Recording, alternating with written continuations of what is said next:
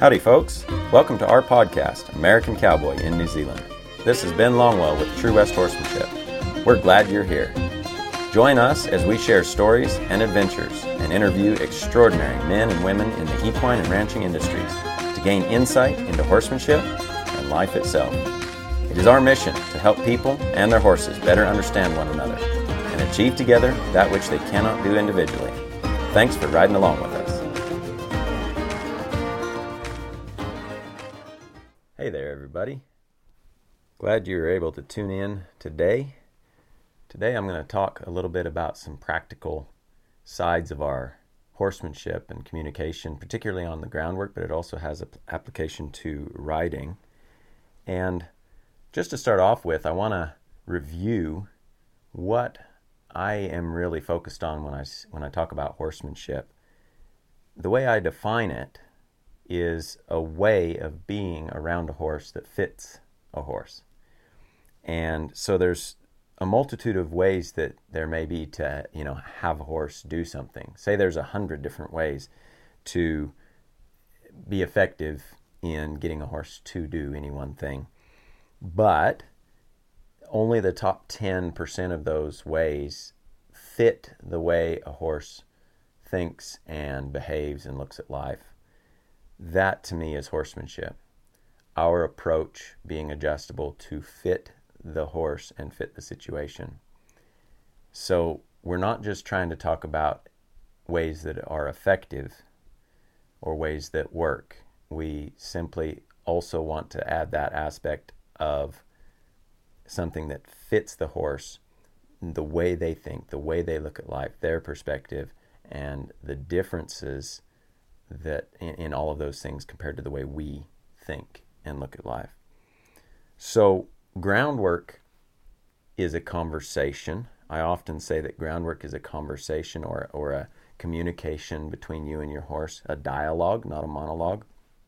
And it's actually one of these things we got to really be aware. It's constant if we're on the ground and we're around our horse. It's not one of these things that sort of comes and goes.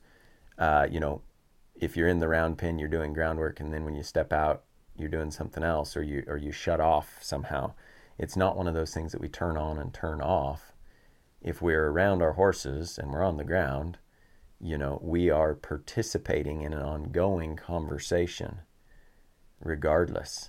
And sometimes as humans, we tend to compartmentalize and we shut these things off without even really thinking about it if we're not aware and if we're not conscious or intentional about being consistent with these things. We have to be aware consistently and not stop expecting a certain quality or a certain way of them being around us, whether it's their awareness of our space or whatever it is, the movement of their feet, them being with us, or where their focus is at, whatever that is, we need to be 100% consistent on that. So I want to dig in a little deeper today, and I'm pretty excited about this because this is something that I talk about at nearly every clinic I teach, private lessons. When I'm dealing with horses and people, which is what I do full time, I talk about this subject a lot, and it's so fundamental, and some of the principles can be so life-changing for the people and their horses when we as people start to understand these things. And so I'm really excited about this to share this with you guys today.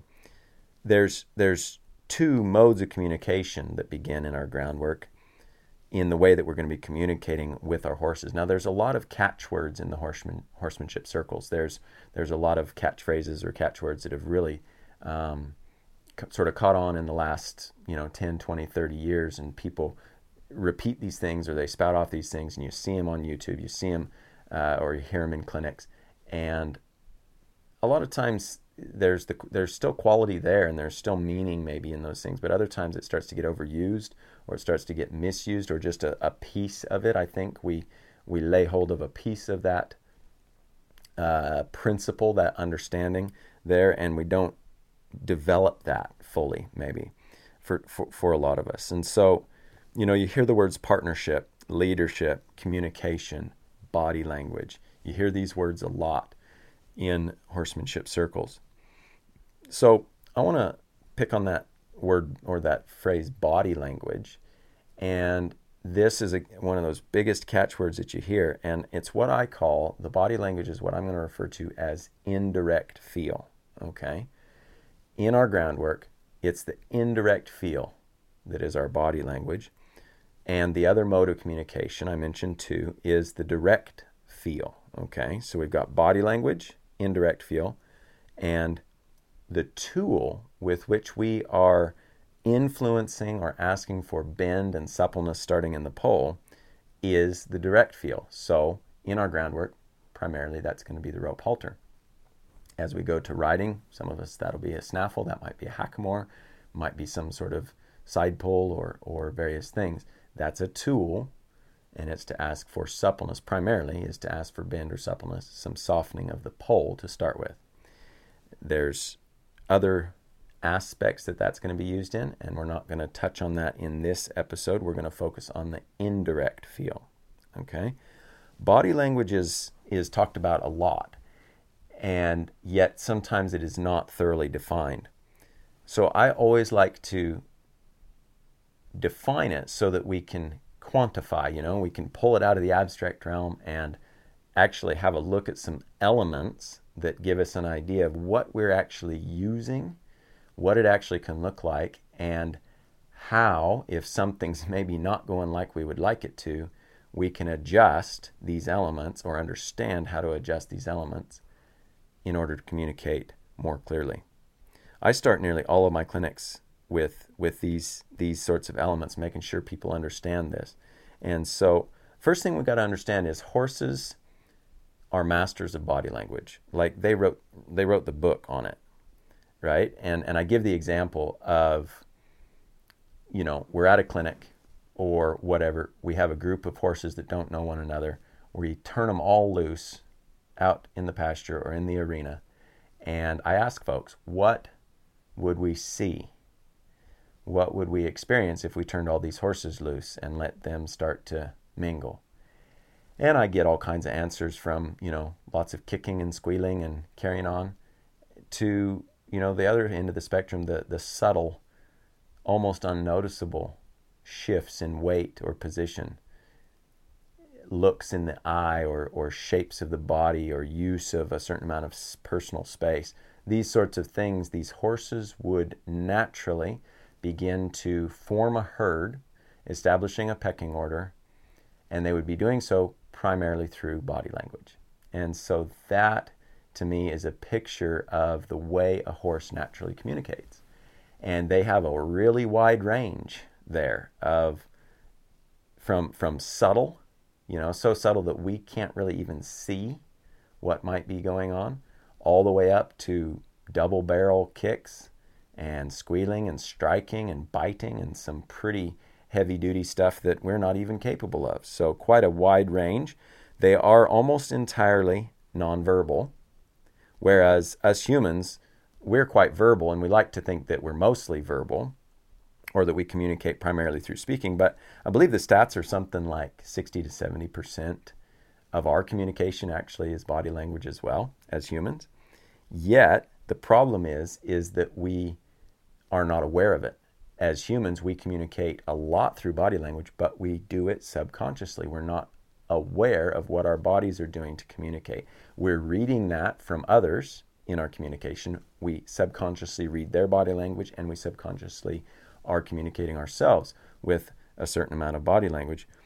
So as horsemen, we actually need to become more aware of what our bodies are doing, what it means to the horse or could mean to the horse, and how to be more consistent and intentional with what we can do with our bodies if we're going to talk about body language. If we're going to try to use that as a way that is going to be intuitive to the horse in our communication, then we actually have to become more conscious of this.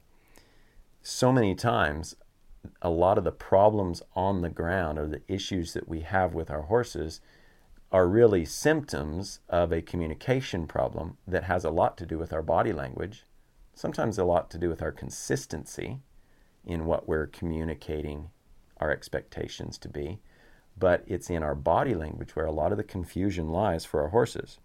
So there's three elements that I want us to think about when it comes to the indirect feel, starting with our groundwork. And that is position, life or energy, and space. Okay, so 3 elements that we're going to define and just quantify here as we're discussing this. First of all, position has to do with where you are at in relation to your horse, particularly being ahead or behind the balance point in the shoulder. Now, I want to quickly define this. So every herd animal on God's green earth has a balance point in the shoulder. And I always say, if you have any stock work experience, if you've worked with livestock, you know you don't stand up ahead of a cow or a sheep or anything else and expect them to come towards you, unless they've been specifically taught to lead or something. But if you're herding, you're driving, you're sending them, you are going to get back behind their shoulder to push them forward or to ask them to move forward. Horses are no different. The only difference really is the way we handle them, that we put a halter on them and we proceed to do way too much with the halter. Okay, and we do away, but we eliminate a lot of the potential we would have to communicate with our body language, and then we confuse with the rest, and some horses fill in, and some can't, and some get bothered, and some get dull, Those are kind of your options. So if we can maintain that balance point and use our position, say, in our groundwork to send them forward from slightly behind the balance point in the shoulder instead of being ahead of the balance point, that's an example of position. Consistency in position to indicate go, or on the other hand, to indicate stop. And we'll talk a little bit more about that in the future. Significantly, but on a more subtle note, within our position is what I call our intention. Now, intention has to do with where you are directing your upper body, or where I say you square your shoulders away, okay? Other folks you might have heard it said, where you point your belly button or something like that. Where you direct your intention, this is where that second element, life or energy, can really start to be effective in the way it's being directed if you're consistent with how you shape up your intention. Most of the time, we're not aware of this. We're not conscious enough of this. And so we're all over the place. And a sensitive horse will get really bothered by the fact that we're just moving our intention all around all the time without being clear with it. And a lot of horses, most of them, are just going to get dull to it. They're just going to tune it out in one ear and out the other because it obviously doesn't mean anything. And so again, we have eliminated potential in our communication. One quick example of this is the simple stop, what I call the simple stop. And what this is in a nutshell, is when you're working your horse in your groundwork, you're working on your go and your circles, you're in that go position, which I just described earlier, being slightly behind the balance point of the shoulder with your intention directed towards the shoulder. And you're sending, but you're going with them a little bit in that circle. And to stop them, rather than always asking them to face up to us and yield the hindquarters, we also want to be able to just stop them, which is simply moving ahead of the balance point of the shoulder and turning our intention to face the shoulder. So we're sending from behind the shoulder here with our intention directed towards it. And as we step ahead of the shoulder, we turn and face the shoulder at an opposite angle from where we were in our go position. So we've got a go position, we've got a stop position. And what this enables us to do, among many other things, is get a better stop going, like a true whoa or halt, which is just stop your feet. Secondly, it will actually help your horse be much more aware of your space, which we're going to get to here in a little bit. It's going to help keep you safer on the ground. All right. It also helps to build improving things like the turn on the hindquarter, okay, or the backup, various other things in our groundwork and different maneuvers that we're wanting to be able to communicate. All too often, and this isn't a subject for another day, we are taught to yield that hindquarter and have that horse face up to us out of our circle in our groundwork as the way to stop our horses in our groundwork. And it is, in fact, only one way, one of 3 that I actually regularly use and teach to ask a horse to stop in our groundwork. And there's important reasons for each one. And we end up doing too much of a good thing when we only do that one, yielding the hindquarter, asking that horse to face up. Again, another subject for another day, but very, very important. Second position I want us to be aware of in our body language is what I call life or energy, okay?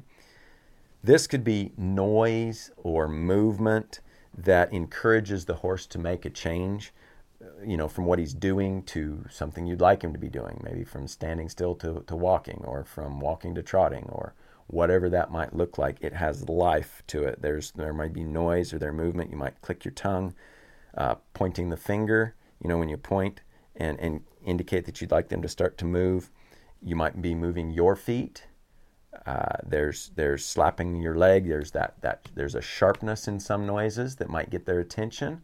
There's other times when that's just going to bother a horse, and there'd be no need for that kind of fractious, what I call fractious life. Okay. Now, the thing we need to be aware of here, and what us humans tend to do, is we tend to use tools a lot. Okay, and we tend to have the halter in one hand. And quite often in our groundwork, we're taught to use a flag or a dressage whip or a stick and string or various other tools in our other hand.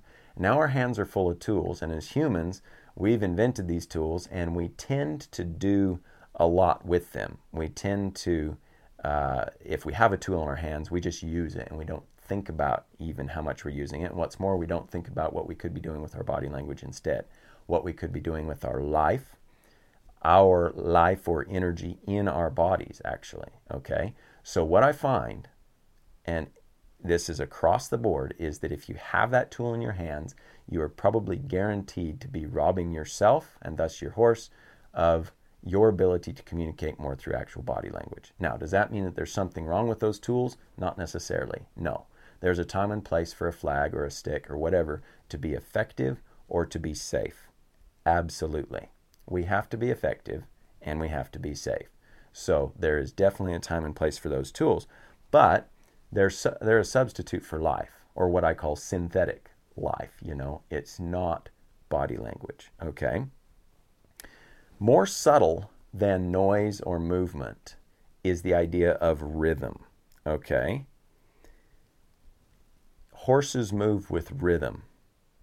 If we're using, a lot of times we're using our life to indicate movement to the horse of some kind, then all movement with our horses has rhythm. The walk has a specific beat. The trot is different. The lope or canter is different again. Each movement has a rhythm, and you could speed up and slow down those rhythms to change the speed of each of those gaits within the gait, as well as transitions upwards and downwards to and from each gait. Okay? So if we can really refine our ability to communicate our life with rhythm, and I use my feet a lot when I'm in my groundwork, I'll use my feet quite a lot to get with my horses as they're going, and pretty soon, when I start to make a change, they come with me on those changes, upwards or downwards. They hunt that feeling of going together that I've offered them in the first place. And there's a lot more about that we could talk about. But in a nutshell, rhythm. In other words, anyone can chase a horse with a flag or something, around and around, and make that horse run or whatever, right? Trot around wildly, right? And the horse may get conditioned to that, and they may get to where they're okay with that. But initially, what is that horse's motive? Well, if he's bothered by the flag, it's fear, And if he's not bothered by the flag, he probably didn't move, and you had to flap it more, and now he is bothered by the flag. It's just, to me, it probably has caused the right thing to be done from the wrong frame of mind or the wrong motive in the horse. And so we look on the outside and say, cool, I got my horse running around there. That's what I wanted.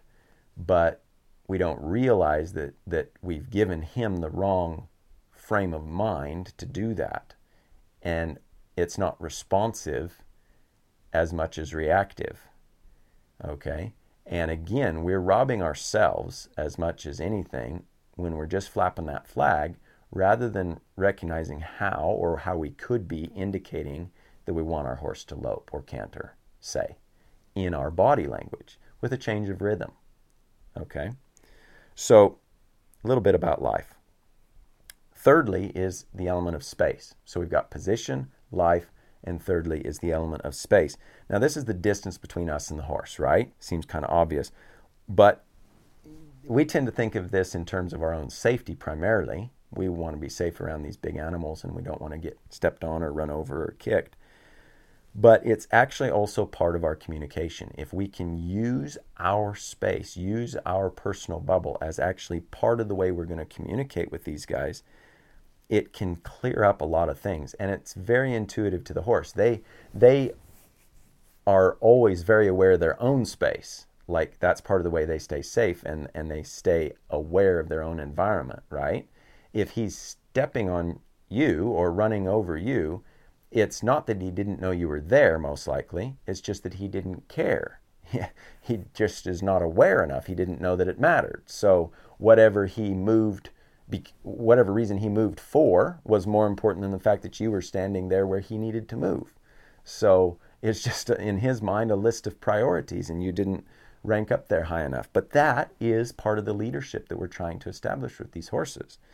And so, like I said, in the herd, they're very aware of each of their individual space, right? And as a herd animal, there's that dynamic that goes on amongst themselves, each within where they're at in the pecking order, okay? And it's part of how they stay safe or feel comfortable is understanding where their place is in that herd. And it's communicated a lot through space. And so if we can be consistent with our space, we're not only keeping ourselves safer, we also have an effect of keeping or helping our horses feel more safe around us because of our consistency in the use of our space. It's an element of their understanding of our leadership when we're consistent with our personal bubble. These three things work together. Very rarely will you have one of these elements working by itself. And what's more then, a lot of times in the groundwork, you'll have the indirect feel or the body language working simultaneously with the direct feel. The rope halter most often, right? So you've got both of those elements working together, both of those modes of communication working together at the same time. And in a nutshell, your body language is asking for movement most of the time, primarily, and the halter is primarily asking for that suppleness or the bend to start in the pole and to soften that start of their spine there with the idea that you want suppleness flowing throughout their body. So you could say then, in our groundwork, we are looking for the establishment, physically speaking, the establishment of suppleness with movement. Movement and suppleness, and then suppleness with movement. All right, and that can be quite a process, quite a process of building those steps in one at a time or incrementally or however it might look for each horse very differently. But that needs to be our understanding in the physical aspect of what we're establishing in our groundwork. What we need to be aware of especially is that's the physical side, and that's only going to be as good as the emotional and mental okayness in our horses. If they are not mentally and emotionally okay, it's going to show up in the movement and or the suppleness or lack thereof in our horses. In other words, they might be bracy, they might be explosive in their movement. You're going to see reactive or resistant type behavior and movement, and that needs to be recognized that they may be trying to do the right thing, they may be doing even what it is you want, but the quality of it is not what you're looking for. More about that in some more episodes coming up. Very excited about these things. Each of these elements is so important that we understand as we're going along. And this is true whether we're starting a young colt or something, or we're tuning up one of our older saddle horses, or we've purchased a new horse and we're trying to get to know one another. It is so absolutely vital. Not something to be drilled on. It's a conversation, right? It's not just about repetition. Matter of fact, it's first about quality, not quantity. So it's not something that we are just going to drill on them. It'd be like having the same conversation with your friend every day, and you get together for coffee, you sit down, and you have the same exact conversation. Oh, how you doing? Oh, yep, doing good. How are you? Oh, yep, good. How's the weather? Weather's fine. How's your weather? If you did that every day, it's not going to have any meaning. It's not going to have any conversational quality aspect at all, right? And our horses are kind of similar. They don't need a bunch of repetition with this stuff as much as an understanding. If you ask the question and they answer it correctly, you're probably in pretty good shape. If you want to double check that it wasn't a fluke and ask again, cool. If it's a young horse, a little more repetition might be necessary. But a lot of times us humans get stuck in too much routine and too much repetition with our groundwork. So be aware of that. Now, each of these things, each of these elements and these things that we're talking about are all covered in way more detail in my groundwork series in our online video library. This groundwork series covers the early stages of groundwork in the starting of a young colt that did not have much handling. Matter of fact, what handling he did have, he was very, very pushy, and we worked with him quite a lot. He was very much in your space. Okay, you can watch trailers of many of our videos on the playlist, the trailer playlist on our YouTube channel. Okay, so search True West Horsemanship on YouTube, and you can watch a lot of trailers to get a taste of what's on our online video library. Our online video library also starts with a free trial on our website. So if you have not checked that out, I do encourage you to do that. If this is something that you're like, wow, I'd like to get to where I could do a little bit more of this or understand this better, or even just to develop what you already know further, I encourage you to do that. Now, I want to give you a couple of examples here of some of the things that we're talking about, okay?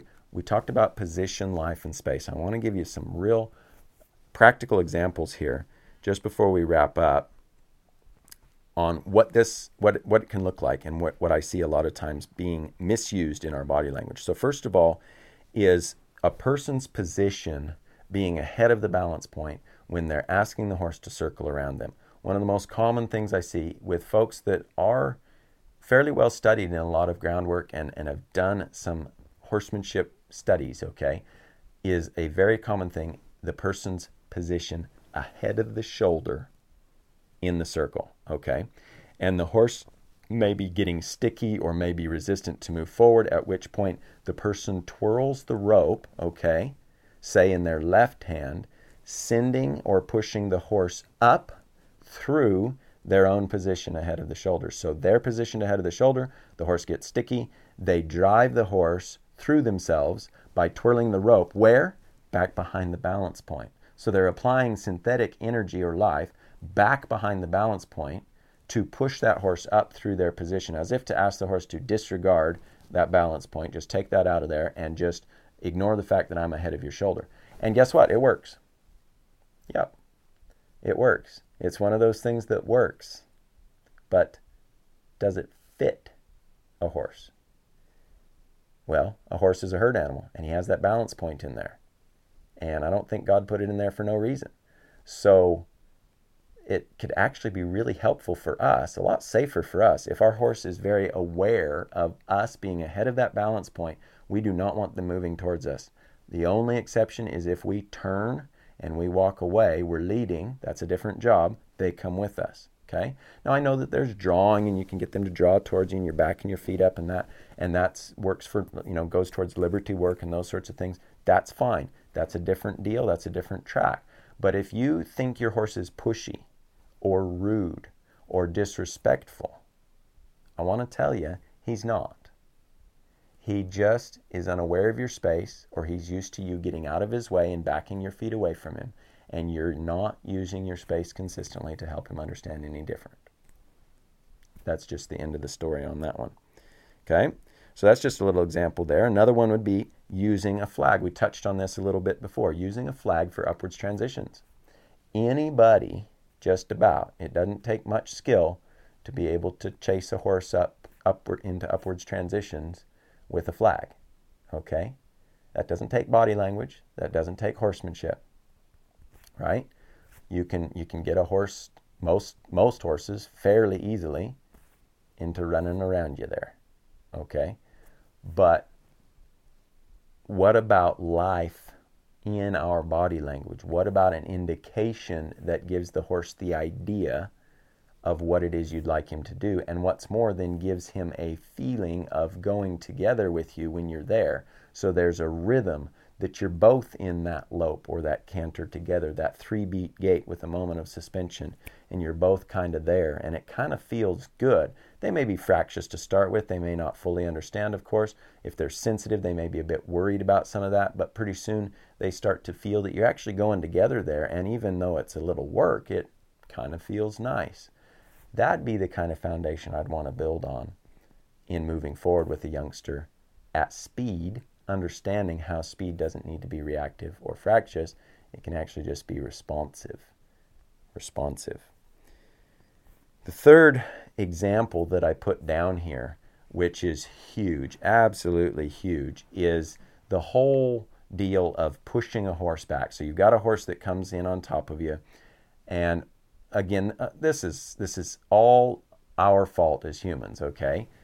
Tell me what is natural about a horse being a chief prey animal, like one of the top prey animals that are preyed upon. What's natural about them pushing or running over or pushing into the space of an apex predator, a human? Okay? There's nothing natural about that. Actually, that is completely conditioned domestically. The horse has been shown how to push through a person. The person gets out of their way, okay? And the horse learns how to, or has been asked to push up through them, like we talked about with position, all these sorts of things. The horse is not aware of the person's space. He's not rude. He's not pushy. He's not disrespectful. Disrespectful, I get onto this little bandwagon quite a bit. Disrespectful is a human term that implies knowledge that is being ignored and is being deemed unimportant, okay? If a horse is doing this, he doesn't know. There's not knowledge, it's ignorance. He doesn't know. So it's ignorance, and what's more, what he does know is a product of what he's been shown and what he's been taught. So again, that's not his fault either. It has to do with his understanding and awareness or lack of awareness of our space. So it's plain and simple. Here's what happens. The person realizes they need to get the horse out of their space and try to correct his apparent misunderstanding. Okay? The two most common ways I see this being done is a holding and pushing on the halter. Okay? And trying to push that horse back. If that works, and when that works, in other words, it's effective, and that horse backs up, the person thinks, there, I've got that horse to understand he should be out of my space. Only does he? Do they? No, because 5 seconds later, or 5 minutes later, or tomorrow, or whatever, it happens again. It will happen again and again and again. And we get frustrated, but then we get distracted. We're talking with our friends, and then we're not as consistent with it because we're distracted and our horse pushes through us and we just get out of their way again. And so we've just shot ourselves in the foot again, but we were anyway, and we didn't even realize it, because when we push back with the halter, we're using the direct feel, which I mentioned before, which is supposed to be for softening the pole. We're using that to push his feet back. And he's heavy in our hands, sometimes incredibly heavy on the feel of that lead. So he's not softening at the pole at all. And so now we're being completely inconsistent with that tool. And we're going to talk about the direct feel in another episode, but we're not only being ineffective with helping him understand our space better because we're not using our space, we're actually misusing another tool that will lead to other confusions down the road where he does not soften or yield the pole to our direct feel, which is a huge problem. Very, very common problem. Very, very common, okay? And we've done it. We've done it to ourselves because we don't understand these things and we're inconsistent at best. The second way that I see people back a horse up, and that they're commonly taught to back a horse up, is the wiggling of the lead rope under the chin, okay? Where you send, flick that lead rope and you wiggle that up under their chin. Okay, this is commonly taught within natural horsemanship circles, and it can be effective. It certainly can be. And it can be done, if it's done very, very well, it can be done in a way that is not too bad. However, again, we're using the tool that I really think that we should use primarily to ask them to soften the pole and get supple. We're using it to get to the feet again, and not in a way that asks the horse to get supple. Okay? What's more, again, he may or may not be correlating that with our actual space and position. So he still is not understanding he's in our space, or he needs to stay out of our space. Okay? This is your safety that's at stake, number one. But it's also his understanding of your leadership, which helps him feel safe around you, which of course is a big piece of how you're going to feel safe around him, is if he's coming along with you and trusts you and takes your word for these things. You're both going to feel safer and stay safer in the long run. It's a cycle. Either way, it can be a real good virtuous cycle, or it can be a real bad vicious cycle. And it's these little details that build this. So in a nutshell, wiggling the lead, the most natural thing that does to most horses, if we're going to talk about an approach that fits the horse, is it causes the head to go up. It drives the pole into the sky, which basically means you're adding brace. You're adding an element of brace to the pole when you do that. And so instead of asking the pole to soften to the direct feel, you're actually using it in a way that causes more brace. And so that builds, of course, an incorrect backup. If their head's up, they're hollow in their back, they're pushing from their front, and they're going to get their hindquarters in the way. This is basically a recipe for rearing quite often, or even, tipping over backwards with a rider, in an extreme case. It's not a recipe for a correct backup. Now, this is another subject entirely, the correct backup, and the way I try to develop that in my groundwork and then into my ridden work. But that's a whole nother subject. But essentially, if the horse is pushy, if he's crowding me, I don't think of it in terms of disrespectful, because then I get offended. It's easy for us to get offended if we're being disrespected. But the horse intends no disrespect. That's what we got to understand, is that he's not trying to be disrespectful. It's not personal. He has nothing against you. He simply isn't aware enough of you. And so if we simply help him be more aware of our space by using life and space together to help indicate, and we bring up some energy in our body, we may be stomping our feet, we may be slapping our legs, we may be raising our hands a bit, we may be doing a combination of these things, or whatever it is that we sort of come to find and feel within ourselves. It's not a formula, in other words. What is going to be effective to help that horse realize that where he's currently living in my bubble, I don't want him living there. I don't want him abiding there. I need him to go live somewhere else. Give me some breathing room here. That's basically all I'm doing, is I'm making that environment a bit fractious. I'm making that environment where he thinks he can share my bubble. I'm basically saying, no, get out of my bubble. Okay? And so there's an element of indirect feel. There's an element of pressure there, a fractiousness in that atmosphere that he finds release to as he moves away or backs away from me. He finds release. Pretty soon he starts to realize that there is a bubble there that he consistently, every single time, runs into this fractious or uncomfortable, not physically, psychologically uncomfortable space right there. And pretty soon he'll stay out of it. What's more, most of them will get to where they will actually stay out of it. Even when they get a fright or they spook, they tend to jump around you or try to get around you. Okay? It will help you stay so much safer on the ground if you get consistent with this. So once again, position, life, and space. These are the elements of our body language, or what I call the indirect feel. If you want to learn more about this, I encourage you to check out our groundwork series. Again, you can watch trailers on YouTube under the playlist, online video library trailers, or you could start your free trial today at truewesthorsemanship.com. Thank you so much for listening. Really do appreciate your time, and hope that gave you something to think about. Keep up the good work. Keep your mind in the middle and your leg on both sides, and we'll catch you down the road. Well, that's all from us today.